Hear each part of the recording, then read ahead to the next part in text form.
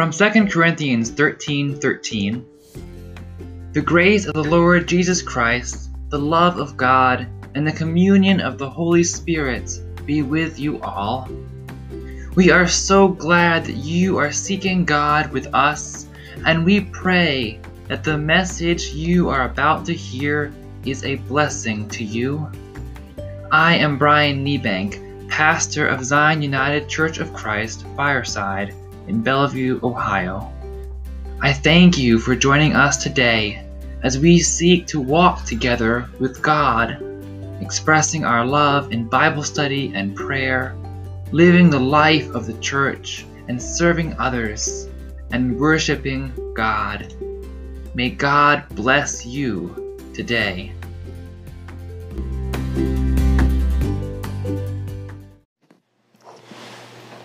Will you pray with me? Lord, may the words of my mouth and the meditations of all of our hearts be acceptable in your sight, O Lord, our rock and our Redeemer. Amen.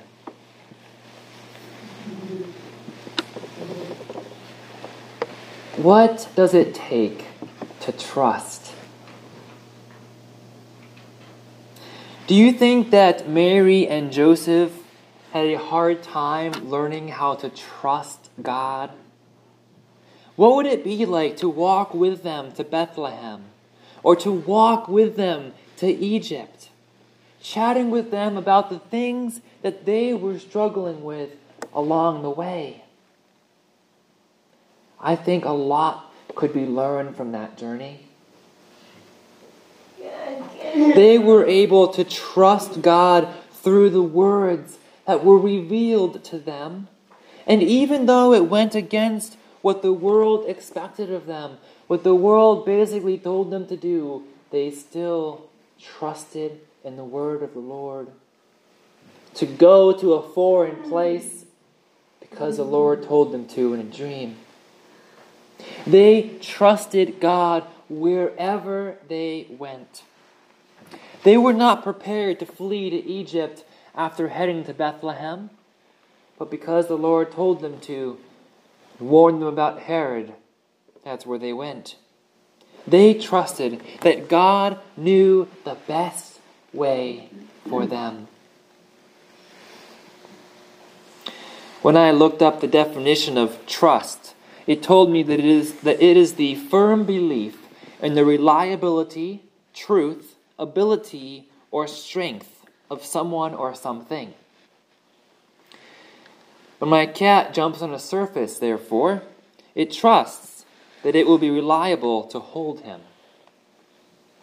Except one time, Jasper jumped onto a box that had a paper bag over the top of it, and he was surprised when he sunk into the box. That was one surface that was not reliable, that he could not trust to hold him. When my group wanted to see a dog show in Fairbanks, Alaska, we noticed a dog jump off a very high platform, probably about 8 to 10 feet tall. And jump off, and even to jump off that platform, to then jump over an even higher fence, with someone waiting to catch them on the other side. The dog trusted that they would be caught, and thus were willing to perform that stunt.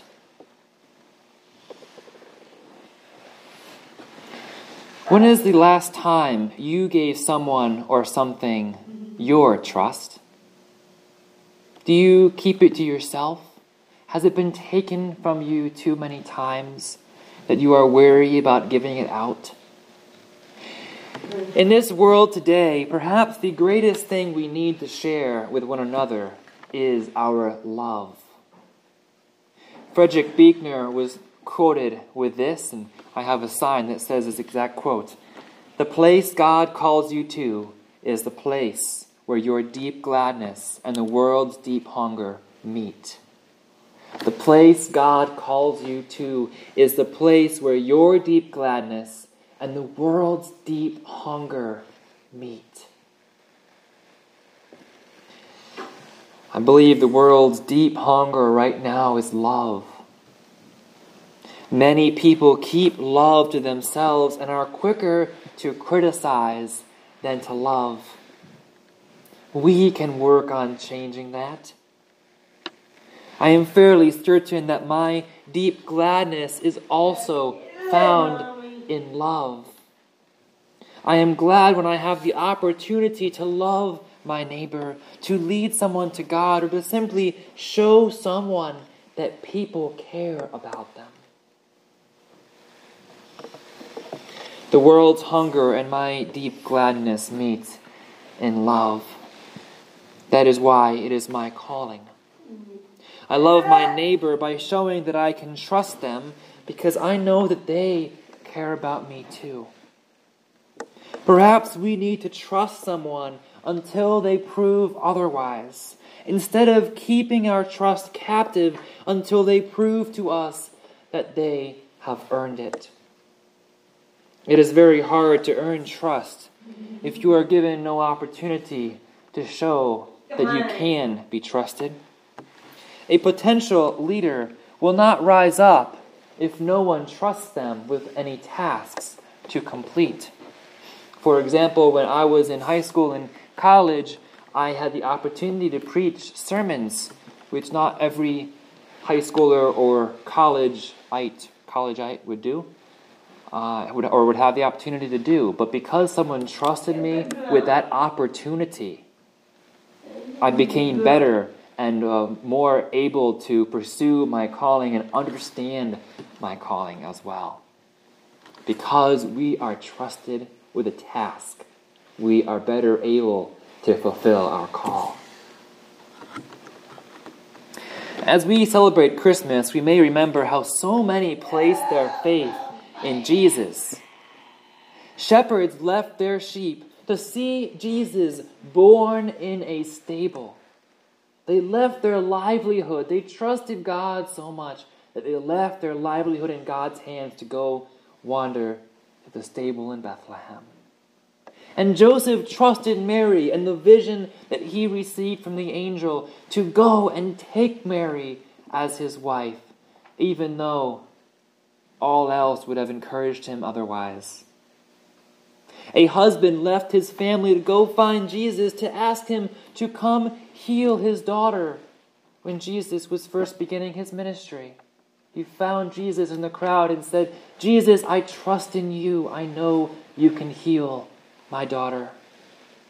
Jesus has proven to us many times that he has earned our trust.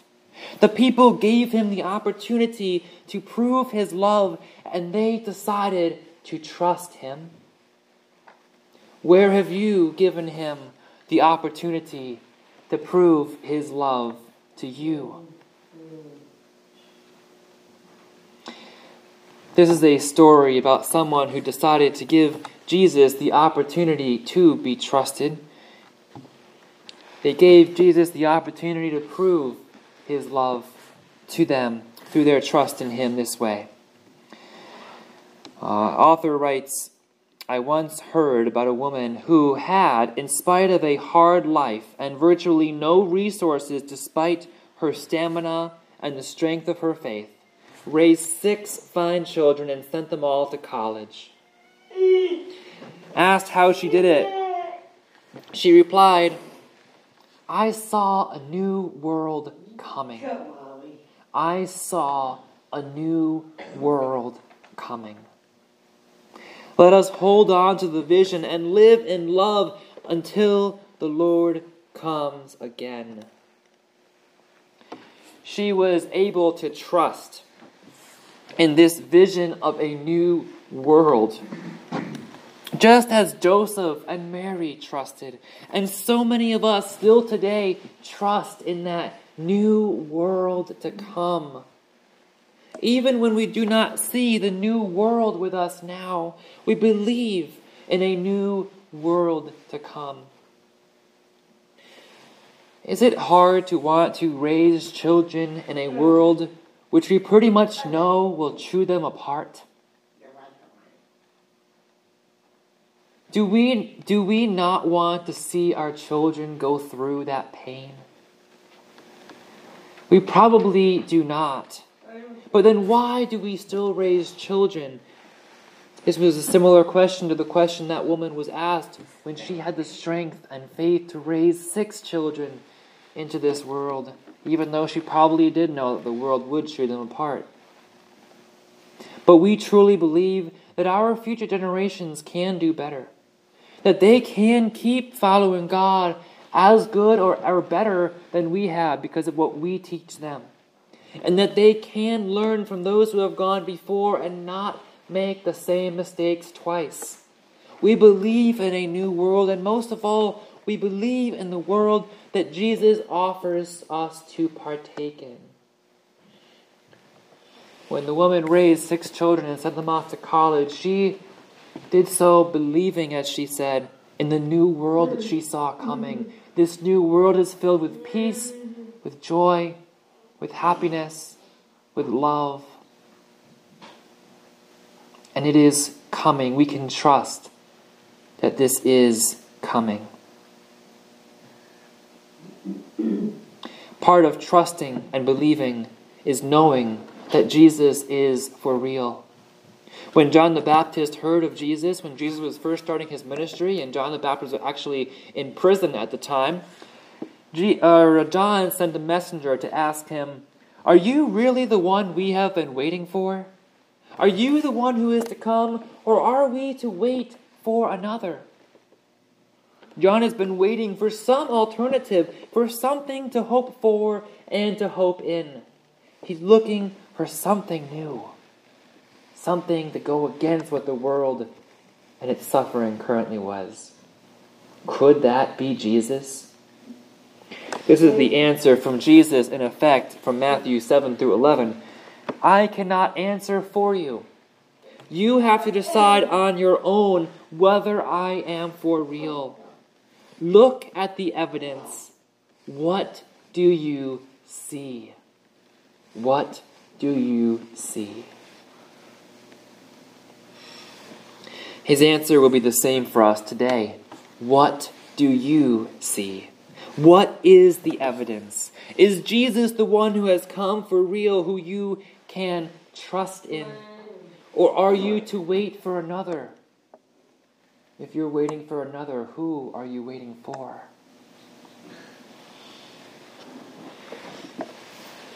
Look at the evidence we have seen and answer for yourselves. Look at the magical moments with family at Christmas. Jesus is with us as we begin this new year, and there is nothing better to start our new year than with Jesus here in church on New Year's Day. Jesus is our life, our salvation, and the one in whom we can trust to make things new. If not now, then trust that they will happen in the days to come. John, in fact, did not live to see the day of the resurrection, but he believed that the good things were to come. He trusted in what was promised to come. Jesus has been born. Jesus promises that there are good things to come, and God is among us.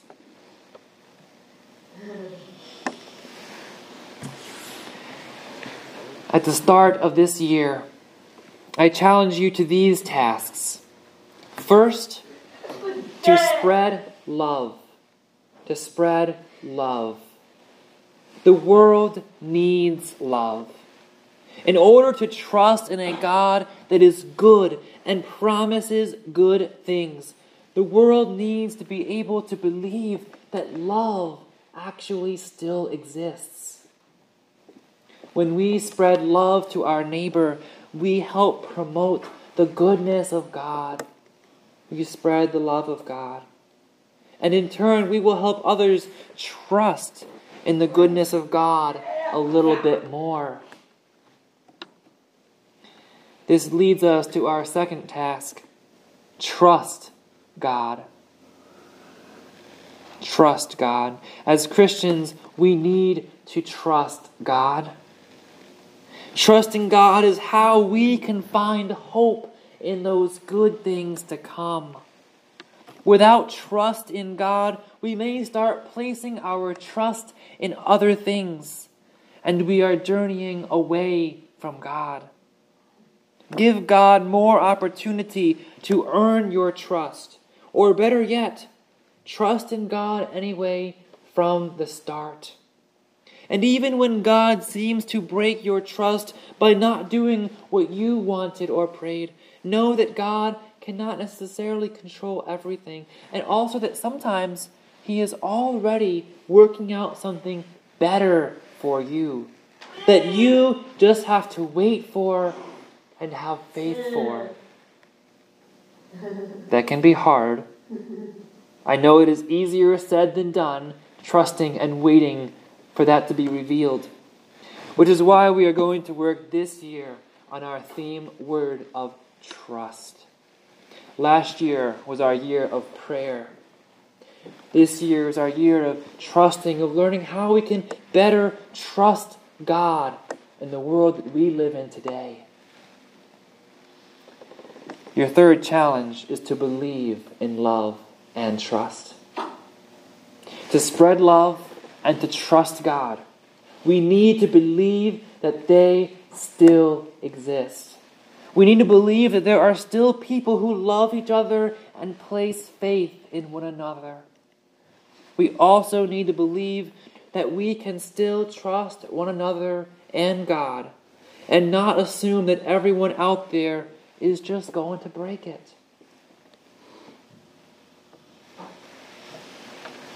The world seems to want to take love and trust from us. It is our responsibility to counteract that and put a little bit of it back into the world. Spread love, trust God, and actually believe in love and trust. The author of Hebrews also spoke to trusting Jesus to help those who are suffering. In Hebrews chapter 2, verse 18, he affirms, "Because he himself was tested by what he suffered, he is able to help those who are being tested." We can trust Jesus with whatever we have, wherever we are at. When we are discouraged, we can take it to the Lord in prayer. When we are worried, we can hand those worries over to God for God to hold. You can physically do that if you have a prayer box that you can write in a card what your worry is and physically give it to God by placing it in the box. Sometimes a year later you can open up that box and say, "I really worried about that?" Jesus is able to help those who are being tested. We need to challenge ourselves to trust God with our concerns when they arise. And we all know that they will arise. God knows how we feel. And God knows us and loves us and wants to make things better. God wants to give us a hope and a future. Can you believe in that this year? If not, what is preventing you from believing? Can you nix that at its center so it doesn't prevent you anymore? Can you stop it from holding you back from trusting God with your concerns? Can you stop it from holding you back from trusting and loving your neighbor when that is probably what your neighbor needs most right now? I want to thank our consistory members. They engaged in a step of trusting God's call on their lives. They trust that God has been calling them to give to the church in a specific way. Whatever you do for the church, whether it serve on consistory, lighting candles, ringing the bell, taking up or counting the offering, or taking care of the church building in some way. We trust you with these tasks, and we thank you. The congregation as a whole trusts all these members to represent the people well and to get the tasks done that need to get done. We engage in trust well when we trust one another to these tasks, and when we trust God to say yes to these tasks. Even when things do not go our way, like when we do not have Christmas Eve services 2 times in the past 3 years, once due to COVID and once due to this blizzard, we still can trust God. Going into a new year, we trust God. As we spread love to our neighbor and to the world and trust God to hold us in God's care, we celebrate God among us, Emmanuel, and share God's promise with those around us. So may all honor and glory be to God, today and all year. Thanks be to God, and amen. Amen.